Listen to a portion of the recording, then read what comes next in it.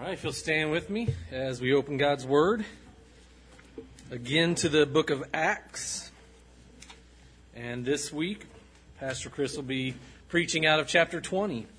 So our scripture reading today will be Acts chapter 20, verses 1 through 38, the entirety of the chapter. And if you're using a Bible from the pew in front of you, you can find it starting on page 641. Again, we will read Acts chapter 20.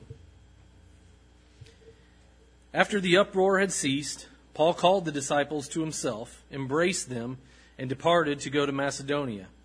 Now when he had gone over that region and encouraged them with many words, he came to Greece and stayed about 3 months. And when the Jews plotted against him, as he was about to sail to Syria, he decided to return through Macedonia. And Sopater of Berea accompanied him to Asia, also Aristarchus and Secundus of the Thessalonians, and Gaius of Derbe, and Timothy, and Tychicus of Trophimus of Asia. These men, going ahead, waited for us at Troas. But we sailed away from Philippi after the days of unleavened bread, and in 5 days joined them at Troas, where we stayed 7 days. Now on the first day of the week, when the disciples came together to break bread, Paul, ready to depart the next day, spoke to them and continued his message until midnight. There were many lamps in the upper room where they were gathered together. And in a window sat a certain young man named Eutychus, who was sinking into a deep sleep. He was overcome by sleep, and as Paul continued speaking, he fell down from the 3rd story and was taken up dead. But Paul went down, fell on him, and embracing him said, "Do not trouble yourselves, for his life is in him."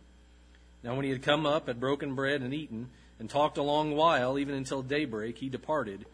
And they brought the young man in alive, and they were not a little comforted. Then we went ahead to the ship and sailed to Assos, there intending to take Paul on board, for he had given orders, intending himself to go on foot. And when he met us at Assos, we took him on board and came to Mytilene. We sailed from there, and the next day came opposite Chios. The following day we arrived at Samos and stayed at Trogyllium. The next day we came to Miletus. For Paul had decided to sail past Ephesus, so that he would not have to spend time in Asia, for he was hurrying to be at Jerusalem, if possible, on the day of Pentecost. From Miletus he sent to Ephesus and called for the elders of the church.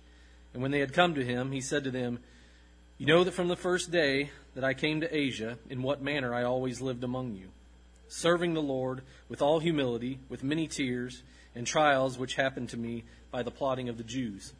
How I kept back nothing that was helpful, but proclaimed it to you, and taught you publicly and from house to house, testifying to Jews and also to Greeks, repentance towards God, and faith toward our Lord Jesus Christ. And see, now I go bound in the Spirit to Jerusalem, not knowing the things that will happen to me there, except that the Holy Spirit testifies in every city, saying that chains and tribulations await me.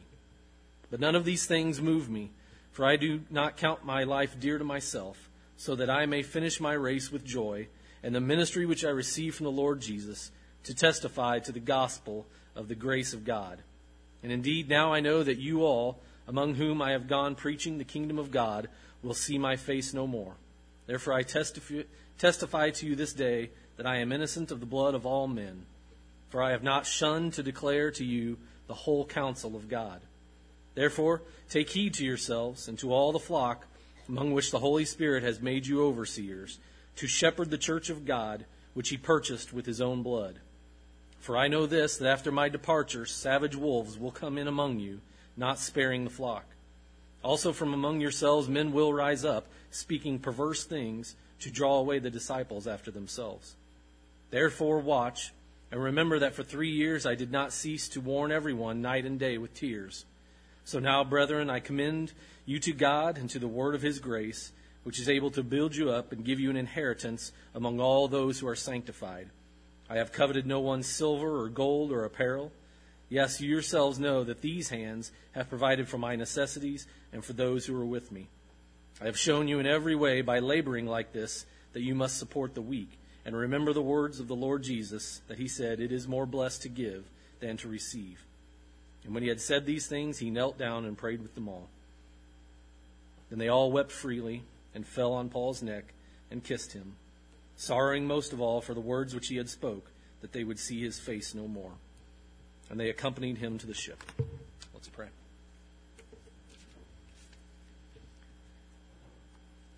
God, as we hear your word this morning, Lord, may we just be watchful and know that, Lord, when we go to sow seeds and when your people take action to move your gospel forward, Lord, that there will be those that come in opposition.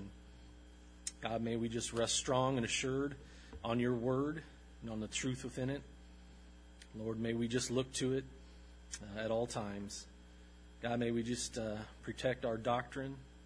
God, may we love each other and show your love to this world. God, just use us and change us through your word this morning. In Christ's name, amen.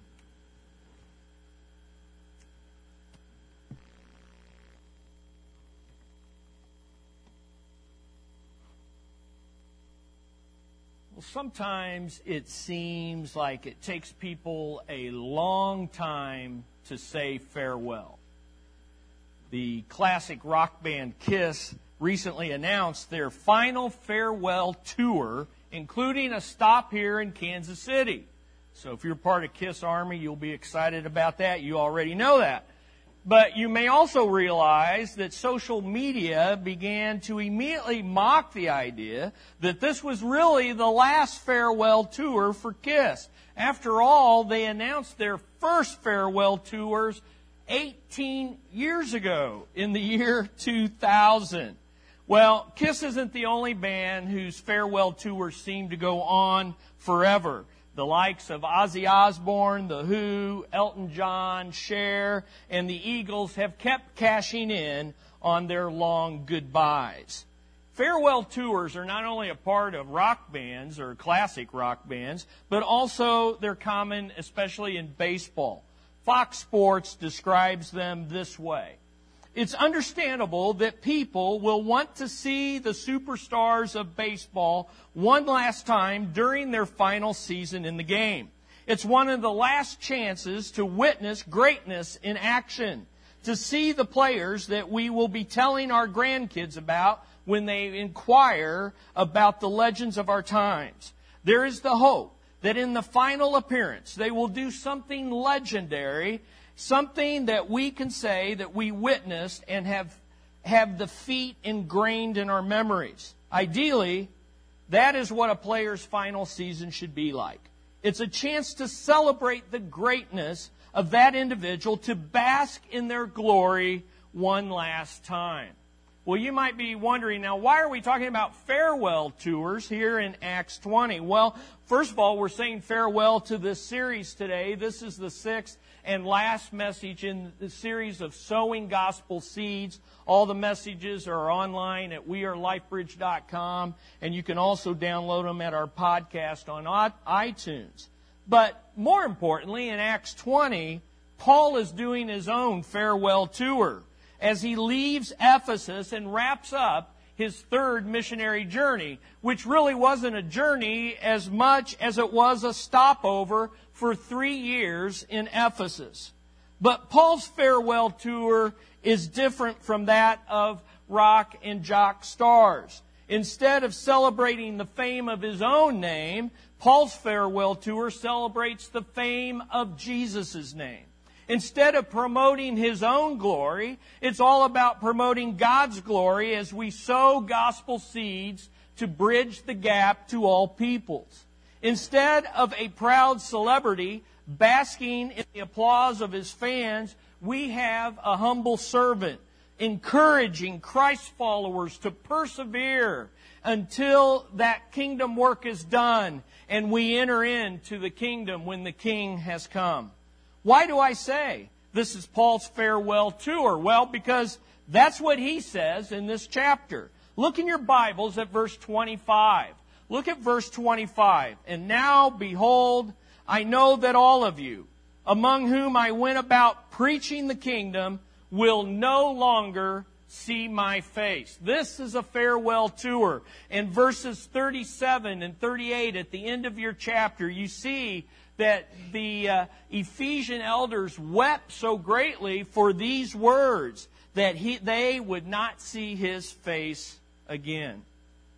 But why does Paul view this as his farewell tour? Well, because God has revealed to Paul, as we've already seen in this series, by the Holy Spirit, that he is is destined to go to Jerusalem and be arrested, and then turned over to the Gentiles and ultimately end up in Rome. That's why Paul says, if you look in your Bibles, verses 22 through 23, that he is bound by the Spirit to be bound in Jerusalem. And then in the next chapter, chapter 21 of Acts, a New Testament prophet by the name of Agabus performs this prophetic illustration where he takes the belt from around Paul's waist and wraps it around his hands and his own feet, and he says, such will happen to the one who owns this belt when he goes to Jerusalem. In fact, it says this is what the Holy Spirit says, in this way the Jews at Jerusalem will bind the man who owns this belt and deliver him into the hands of the Gentiles. And when they heard this, the church that was gathered, we all as well as the local residents, began begging him not to go up to Jerusalem. Then Paul answered in verse 13 of chapter 21, what are you doing, weeping and breaking my heart? For I am ready to not only be bound, but even to die at Jerusalem for the name of the Lord Jesus. And since he would not be persuaded, we fell silent, remarking, the will of the Lord be done. Now, Paul is very sure that he's going to be bound in Jerusalem. What he's not so sure about is whether he's actually going to die. So this is Paul's farewell tour on how to finish well and fulfill God's mission. How to finish well and fulfill God's mission. Acts 20:24 is perhaps one of my favorite passages in all the Bible. He says this, but I do not consider my life of any account as dear to myself, so that I may finish my course and the ministry which I received from the Lord Jesus, to testify solemnly of the gospel of the grace of God. What a great summary of this series. What a great summary of Paul's life. What a great summary of our mission as Christ followers and a church. But what's it going to take to finish well? It's going to take, according to Acts 20, watchfulness. It takes watchfulness is essential to finishing well and fulfilling God's mission. In fact, in this chapter, in verses 28 through 31, that is kind of the heartbeat. That's the theme here of this chapter, and it's this. Be on your guard. Watch out. Stay alert. Why? Because there's going to be false teachers that come from the outside. There's going to be false teachers that rise up from within. There's going to be wolves in sheep's clothing. There is an enemy. There is the devil who wants to counter what we're doing. So, watch. Keep watch is essential. Well, what does that mean, Chris? Well, what's it mean to keep gospel watch? Well, the simplest definition I can give you is this. Pay close attention to how you live and what you believe. Pay close attention to how you live and what you believe. If you're going to finish well, if you're going to fulfill, if we as a church are going to do what God wants us to do until He comes, we've got to pay close attention to how we live and what we believe. This is summed up in 1 Timothy 4:16. It's the advice that Paul gives to his disciple Timothy. I love this verse. Pay close attention to yourself and to your teaching. Persevere in these things. Why? For as you do this, you will ensure your salvation, and not only yours, but those that hear you. Do you realize that how we live and what we believe is critical to our salvation? It doesn't earn it, it reflects it, but it's essential. We don't get to live any way we want and expect to be saved. We don't get to believe anything we want and expect for God to recognize us as His children. And so we've got to keep gospel watch. Now, with this in mind, we're going to listen as Paul goes on a farewell tour, and as he tells us to keep watch in 4 specific areas. 4 specific areas. So let's take a look at it. And the first area is this. Paul is encouraging us this morning to persevere through suffering as we go. As we go and sow gospel seeds, we need to persevere through suffering. And Paul's encouraging us to do this. In fact, when you look at this passage, especially the first 3 verses, the entire passage is filled with Paul encouraging, exhorting, and edifying the disciples in the local church. In fact, that's all the first 3 verses all are about. Paul is encouraging and exhorting. Why? Because encouragement is essential to finishing well and fulfilling the mission. We all need to be encouraged. So look at your neighbor and say, I need to be encouraged. And then look at your neighbor and say, you need to be encouraged. And then say, we are going to encourage one another. Okay, we had enough of that. Let's keep going. Now, here's the idea. What is Paul encouraging the disciples about? Well, Luke doesn't tell us in chapter 20 because he already told us in Acts 14, and he expects us to read his entire letter. And so look in your Bibles to Acts 14, 21 through 22. Acts 14, 21 through 22. What is Paul doing? All this encouraging that he's doing, what is he encouraging us about? Well, Acts 14, 21 through 22 says this. After they had preached the gospel to that city and made many disciples, they returned to Lystra and to Iconium and to Antioch, strengthening the souls of the disciples, encouraging them, there's the word, to continue in the faith, perseverance, and saying, through many tribulations, we must enter the kingdom of God. The first area to keep watch over is that we persevere through suffering as we go and sow. Now, this was Paul's pattern, and it's a great pattern. He would go through every missionary journey, winning people to Christ through evangelizing, establishing them through discipleship, multiplying them on a pattern for world missions, and then he would return and he would encourage them to persevere because we must enter the kingdom through many trials. Now, what's the point? The point is this. Suffering is a normal part of the Christian life. Suffering is a normal and unavoidable part of the Christian life. We must, through suffering, enter the kingdom.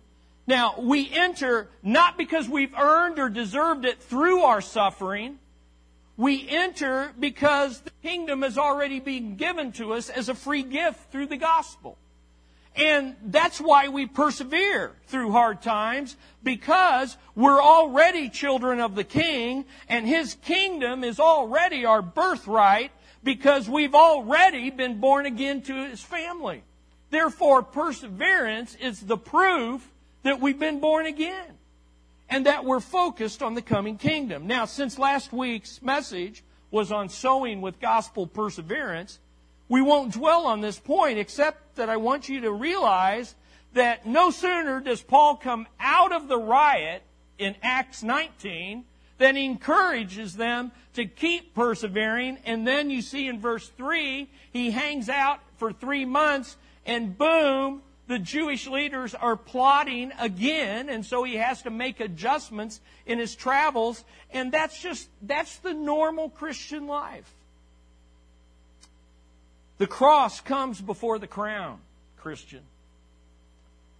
And we don't receive the glory without first persevering through the suffering. Why? We must persevere as we go. Now, here's what I want you to understand. Suffering is not a stop sign to quit. It's a yield sign to surrender to the lordship of Christ and to keep on keeping on until He comes. Suffering is not a stop sign to quit. It's a yield sign to surrender to His Lordship. Encourage one another, beloved. Through many sufferings, we must enter the kingdom. Will you have setbacks sowing gospel seeds in the hearts of others? You bet you will. Will you face some financial stress in keeping your faith promise commitments? You can likely count on it. Will you find it difficult to pray for our global partners in the coming year as your own trials and suffering come on? Definitely. And will people get angry and some get offended by the gospel you share? Yes, yes, yes. That is the normal Christian life. But stay alert. Be on guard. Watch out. We will never finish well unless we persevere through suffering as we go. So that's the first thing, first area to watch out. Now the second area is good news. We don't have to persevere alone. We get to partner with others. And so Paul wants to enlist us this morning to partner with other churches as we give. Partner with other churches as we give. We see this in verses 4 through 6. Now, this entire passage is filled with Paul encouraging local churches, exhorting local churches, equipping local church leaders, and enlisting local churches to partner together for the Great Commission. That's what 4 through 5 is all about. And on this farewell tour, Paul wants to warn us, not only is encouragement essential, but local churches are essential to finishing well and fulfilling God's mission. The local church is God's number one means of reaching this world for Christ. We have to remember that. We have to engage that. We have to celebrate that. Now, we see this especially in verse 4 with these men. Now, 7 guys are listed there. Who are these guys? Where do they come from? And why are they traveling with Paul to Jerusalem when Paul's going to get arrested anyway? Well, let's look at that briefly. First of all, who are these guys? These are some of Paul's most trusted co-laborers in the gospel. We've already met Aristarchus and Gaius in the riot from last week. If you've read any of Paul's letters or studied his life, you know who Timothy is. And Luke is even there because in verses 5 through 6, Luke, who wrote the book, begins to use us and we. And so they picked him along the way. These are just some of the guys. These are some of his most trusted seed sowers with whom he partners in the work of the ministry. But where did they come from? Well, Paul tells us. From Berea, from Thessalonica, from Derbe, from Asia. Well, who are these guys? All those places are all the places that Paul went, or I should say some of the places that Paul went on his 3 missionary journeys. So really, where these guys came from is they are fruit that remains from the Gentile churches that Paul planted on the first, second, and third missionary journey. So why are they traveling with Paul? Well, they're carrying money collected from these Gentile churches in order to help the suffering and starving Jewish Christians in Jerusalem. And so this offering, you can read about it. Paul talks about it a lot. It was one of the major feats of his ministry, was the offering from the Gentile believers to the Jewish believers in Jerusalem. 1 Corinthians 16, 2 Corinthians 8 through 9, Romans 15, he talks about this offering all the time. This offering was an act of love.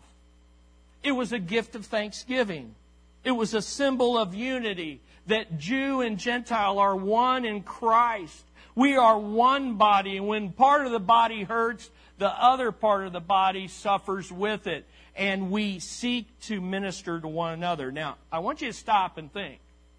Many of you have already made your faith promise commitments. Many of you have begun giving. Many of you have been giving for a long time. But understand this. Your faith promise offering is this same kind of offering. It is an act of love. Jesus, you've loved me.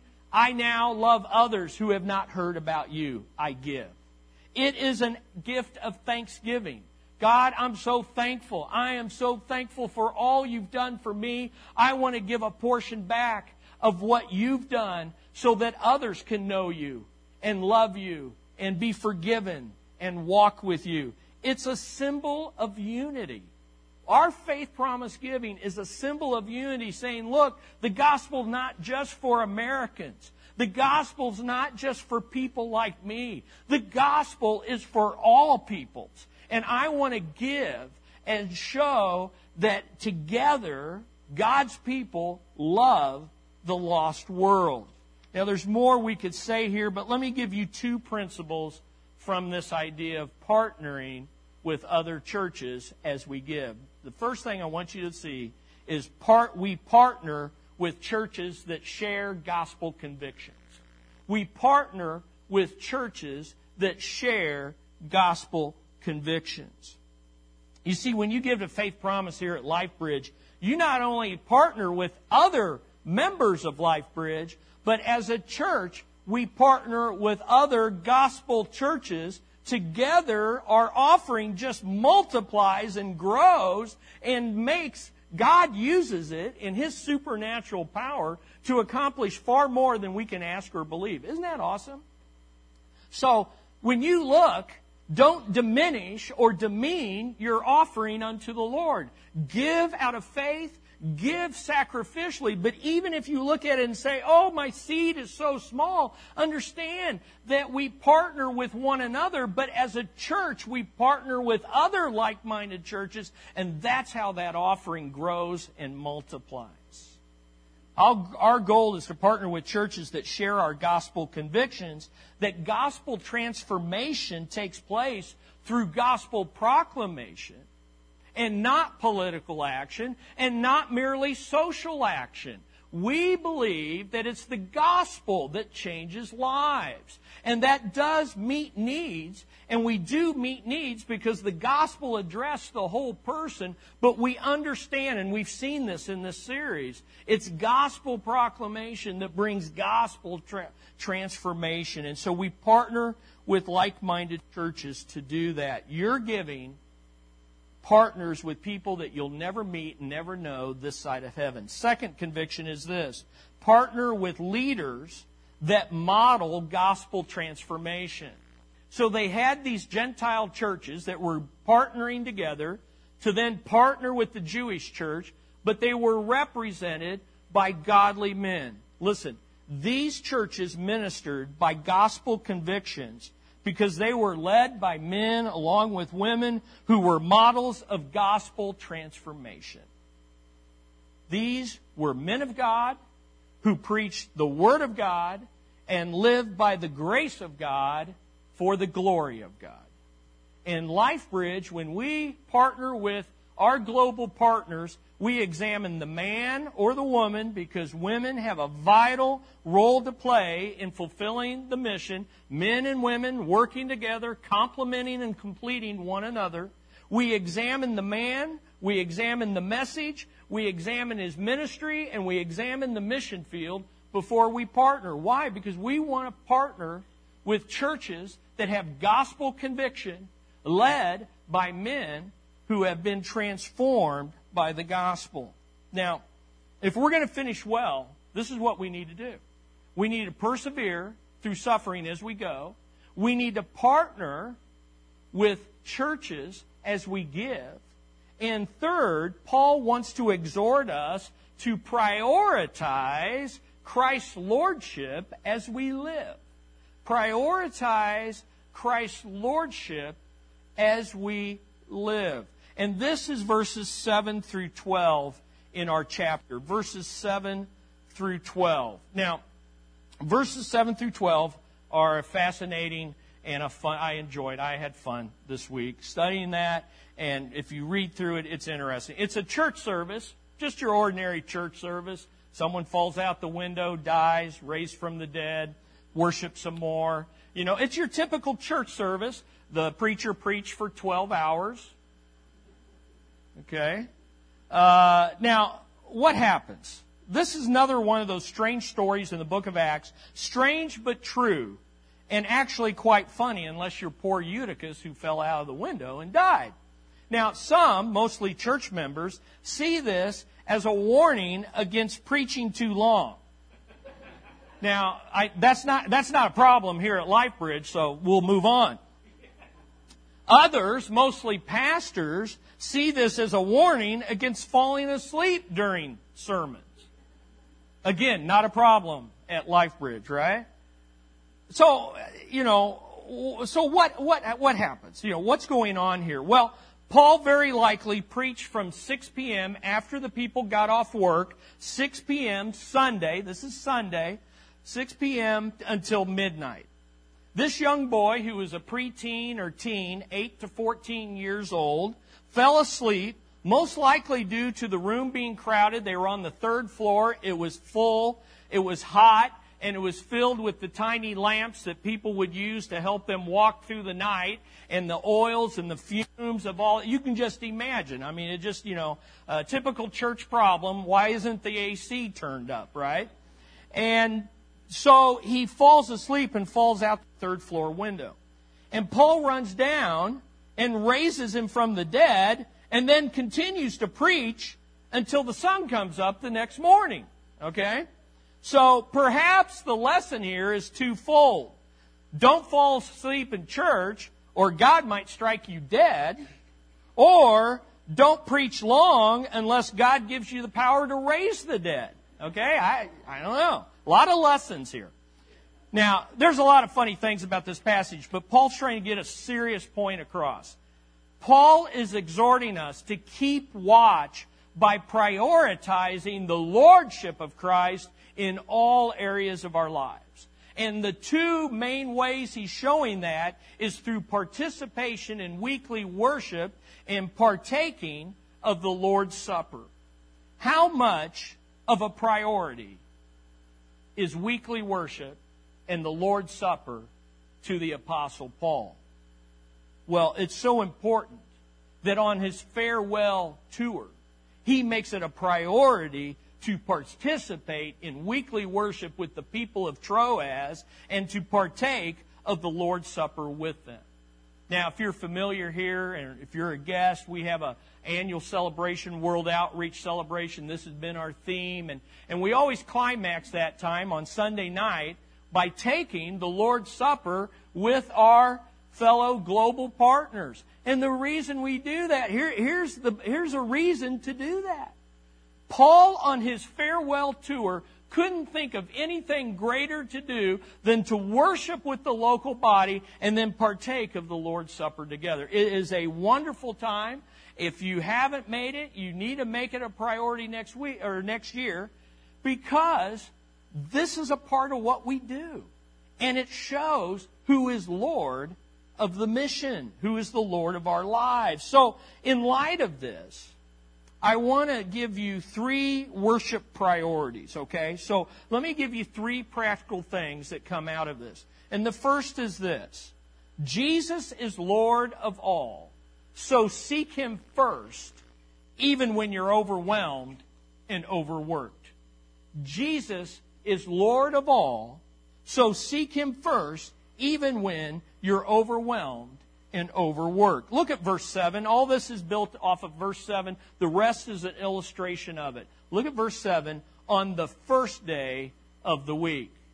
This is the earliest uncontested example of Christians gathering on what is now the Lord's Day, Sunday, the first day of the week.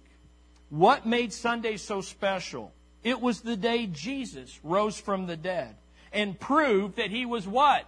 Lord of all. See, we get all messed up with Easter and we think, well, Easter is when Jesus is Lord. The point is He rose. Yes, the point is He rose, but in rising, He ascended and seated at the right hand. Jesus is Lord of all. He's not the Lord of one day a year, and He's not Lord of one day a week. He is Lord of every day, of every moment, of every hour, of every second, of every nanosecond. And He's not just Lord in this area or that area. He's the Lord of all. He's the Lord of politics. He's the Lord of Washington. He's the Lord of the future we don't know, but He does. He's the Lord of our past, and He knows it better than even you do. He is the Lord of the present and the struggle and the fear and the anxiety that you may be facing at this moment that is overwhelming you and wearing you out. And yet you are here. And Paul would say to you, well done. You have prioritized that which is so important to demonstrate the lordship of Jesus Christ. And so realize that Jesus is the Lord of Sunday. His resurrection reset the calendar, and it should reset the schedule of our lives. There's no activity, no relationship, and no job that is off limits. He is Lord of all. At least He should be. Now, these people had worked hard all day, and they were now making it a priority to worship together on the Lord's Day, Sunday. Paul was weary from traveling. You ever did much traveling? Traveling wears you out. And when you're persecuted as you travel, you're really worn out. And yet, he made it a priority. Now, the average church attender now thinks, and these stats are proven, coming to worship once or twice a month is being a regular attender. Now, think through this. Once or twice a month, I am a regular attender. Increasingly, organized sports are conflicting with Sunday worship. Now, what does all this have to do with sowing gospel seeds? Well, let me give you 5 things. Listen, when the lordship of Jesus and the worship of Jesus with His people is not the number one priority of our lives, here's 5 things that you're going to experience. Number 1, then you are constantly feeling like you're missing out or trying to catch up. You know, if you just come once a month, you're like, what? What happened? You know, what's going on? And you're constantly missing out and catching up. Secondly, if you don't use online giving, then your financial gift to getting the gospel to the unreached becomes inconsistent because it becomes once or twice a month. 3, you are less likely to invite others to church if you yourself are not making it a priority in your own life. 4, you are less likely to persevere in sharing the gospel when you're scattered out in the world if you're not making it a priority to gather with His people on Sunday. 5, you are less likely to finish well and fulfill the Great Commission for your life. So Paul says, keep watch, stay alert, and stick together. And that's the second principle I want to give you, is to not only recognize His lordship, but Jesus has risen, so stick together even in the face of daily obstacles and deadly opposition. Stick together. What do I mean by that? Look at verse 7 again. On the first day of the week, there's the priority, when we were gathered together to break bread. Now, here's one of the overlooked lessons in the Eutychus thing. We all get caught up with Eutychus and preaching long and falling asleep, and we miss that gathering together for early Christians was a dangerous venture. And it would only get more dangerous. And I would say to you, we're at a state where it's not dangerous, but it's going to become dangerous. And so the raising of Eutychus in the middle of this service is to remind us that even when we're facing difficult obstacles or even deadly opposition, we worship the Lord of life. Hey, what's the worst you can do to me?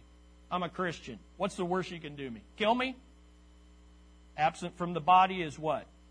Presence to the Lord, right? Paul says, throw me in jail. I turn it into a church service anyway. You see, this is what's going on here. Listen. We worship the one who has conquered death. He has conquered all obstacles. Brother and sister, He can get you and He can raise you out of bed to get here on Sunday. And He can overcome job schedules. He can overcome difficult spouses. He can overcome unbelieving. He can get you where you need to be because He's the risen Lord of all. Amen? Isn't that good news? Eutychus dead? No problem. Jesus is here. And Paul goes down and raises him from the dead. Listen. Will it cost you something to make worshiping together as a church family a priority? Yeah, it's going to cost you. But whatever the cost, Jesus is risen, and He will reward with so much more in the life to come. So basically what weekly worship is, it's kind of putting first of all, Sunday's the first day of the week, not Monday. For the believer, today is the first day of the week. So you're starting your week out with Jesus as Lord of all. And it's a once-a-week reminder to you and to the neighbors. I know they're all sleeping. They don't see you driving. But the reality is this. As you talk with your coworkers, as you talk with your family, as you talk with your neighbors, you are communicating Jesus is Lord of all. Sunday, I have a date with Him and His people. And that's what I do. Third, Jesus is speaking, so stay alert even when you're waiting and growing weary in well-doing.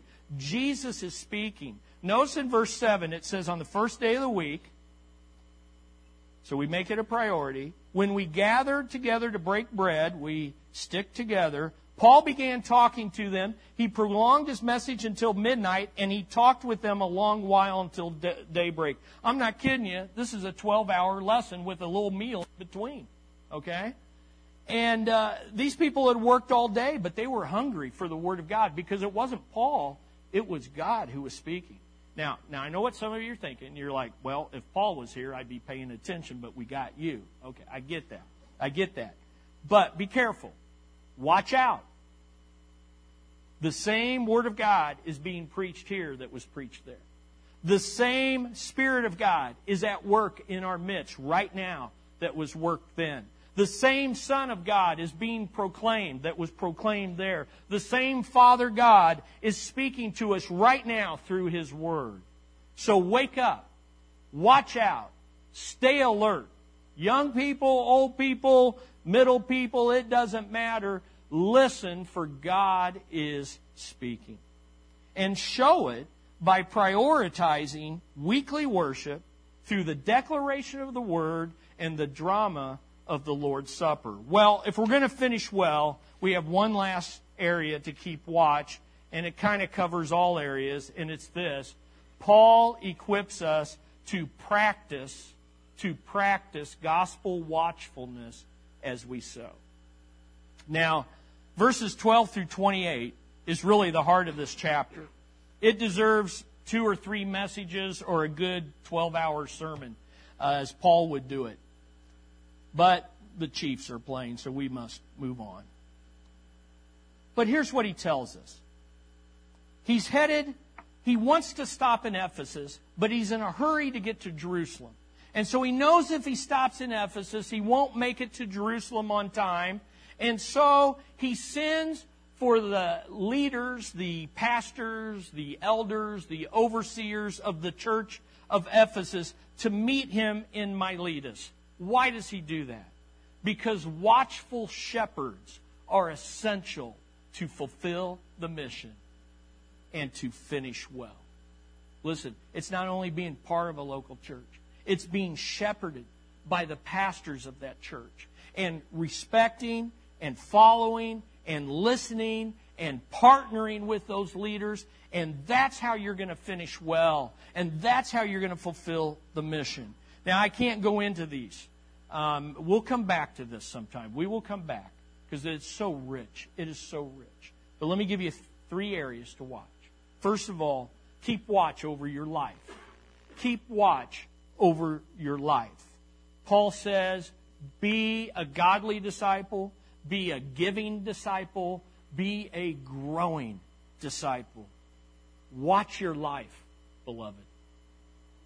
Because immorality and other sins, greed, gluttony, gossip, will blow up a marriage, they'll blow up a family, They'll blow up a church. They blow up pastors. They blow up missionaries. They blow up seminary professors. It blows up the mission.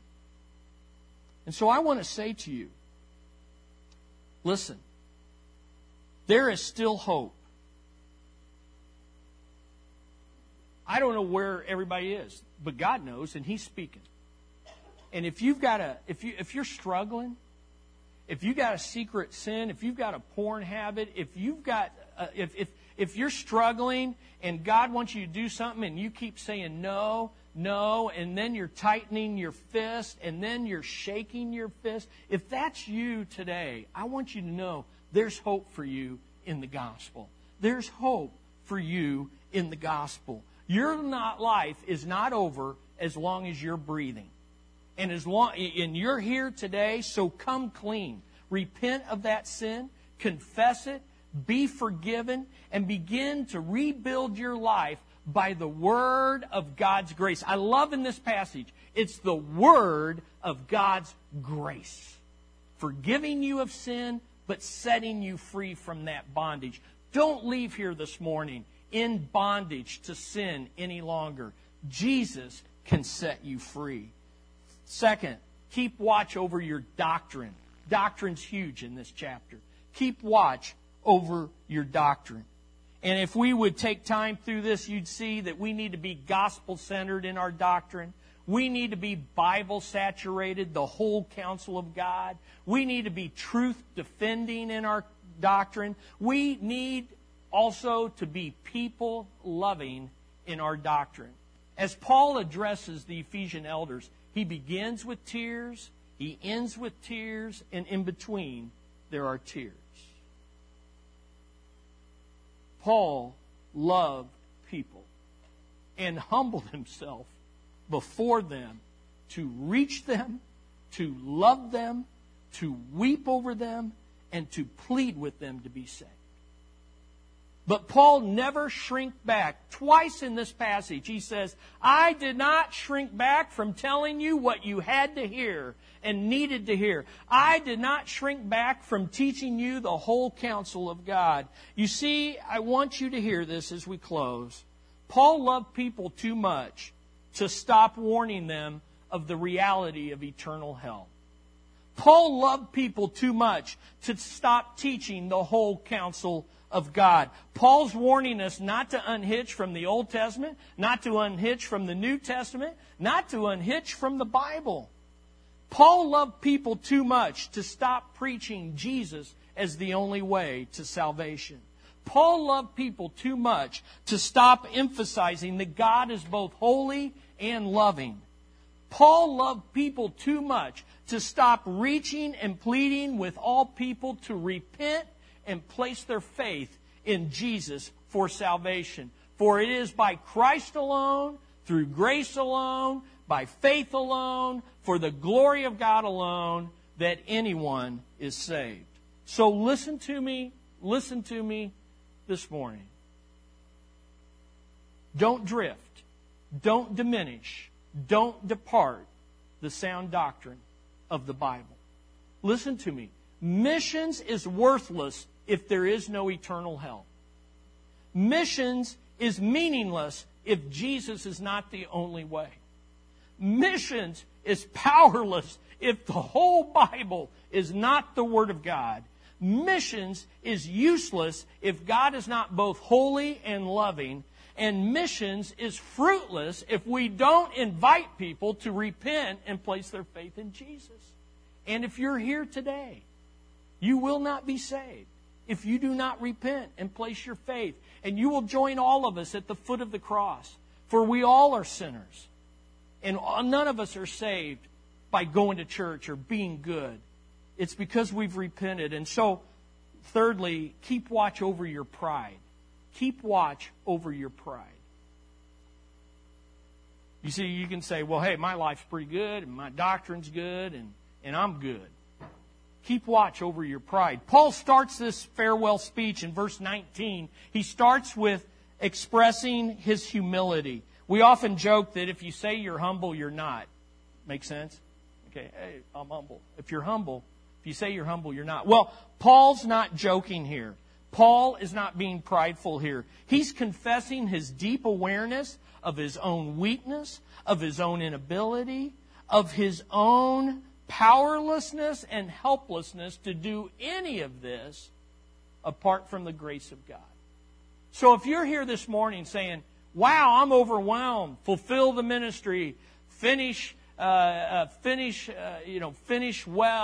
and prioritize Jesus, and let Jesus, if you're overwhelmed by that, excellent. You're in a great place. If you feel like this is impossible, you are correct. Paul would say, I didn't do it. I couldn't do it. It's the grace of God. So let me ask you, are you humbly keeping watch over your life and doctrine as you go and sow? Are you humbly keeping watch? And you say, Chris, I just don't measure up. I can't do it. I'm too weak. I'm too powerless. Wonderful, because God's grace in Christ Jesus is more than able to save us, to sanctify us, and to secure us until His kingdom comes. And so this message, or actually Paul's message and this message, I want to end the way Paul did. Paul ended in verse 32 by commending and releasing the people of God to the grace of God that can build them up. Isn't that beautiful? God's grace can build you up. And now I commend you to God and to the word of His grace, which is able to build you up and to give you the inheritance among all those who are sanctified, saved, sanctified, and secure. Keep sowing, keep sowing, keep sowing. And then they prayed. So let us pray. Father, we come before you, and like Paul, we're deeply aware of our faults, of our sins, of our propensities, and of our temptations. But Lord, we confess that all to you. And if we don't have a relationship with you, then I pray, Lord, that those who don't have a relationship with you would turn from human strategies and trust in self and just forsake their sin and flee to you and your righteousness right now in this moment. Lord, I turn from all self-trust, all sinful reliance, and I turn to trust totally in you. And for the believers here who have already made that transition, they've already made that trust commitment, Lord, I pray that we would remain humble, confessing our weakness, Lord, confessing our powerlessness, confessing our helplessness. And Lord, we would embrace the grace of your word, the grace of your lordship, the grace of your Spirit indwelling in us, the grace of a body of believers to encourage us. And Father, I pray that we will finish well and we will fulfill the mission that you have given us individually, but as LifeBridge, that we will not quit when opposition comes. So I pray now, as we respond, Lord, here's our opportunity. I pray that as we respond, your Spirit would move among us and you would change and transform. Plant the seed deep in our hearts. We pray in Jesus' name.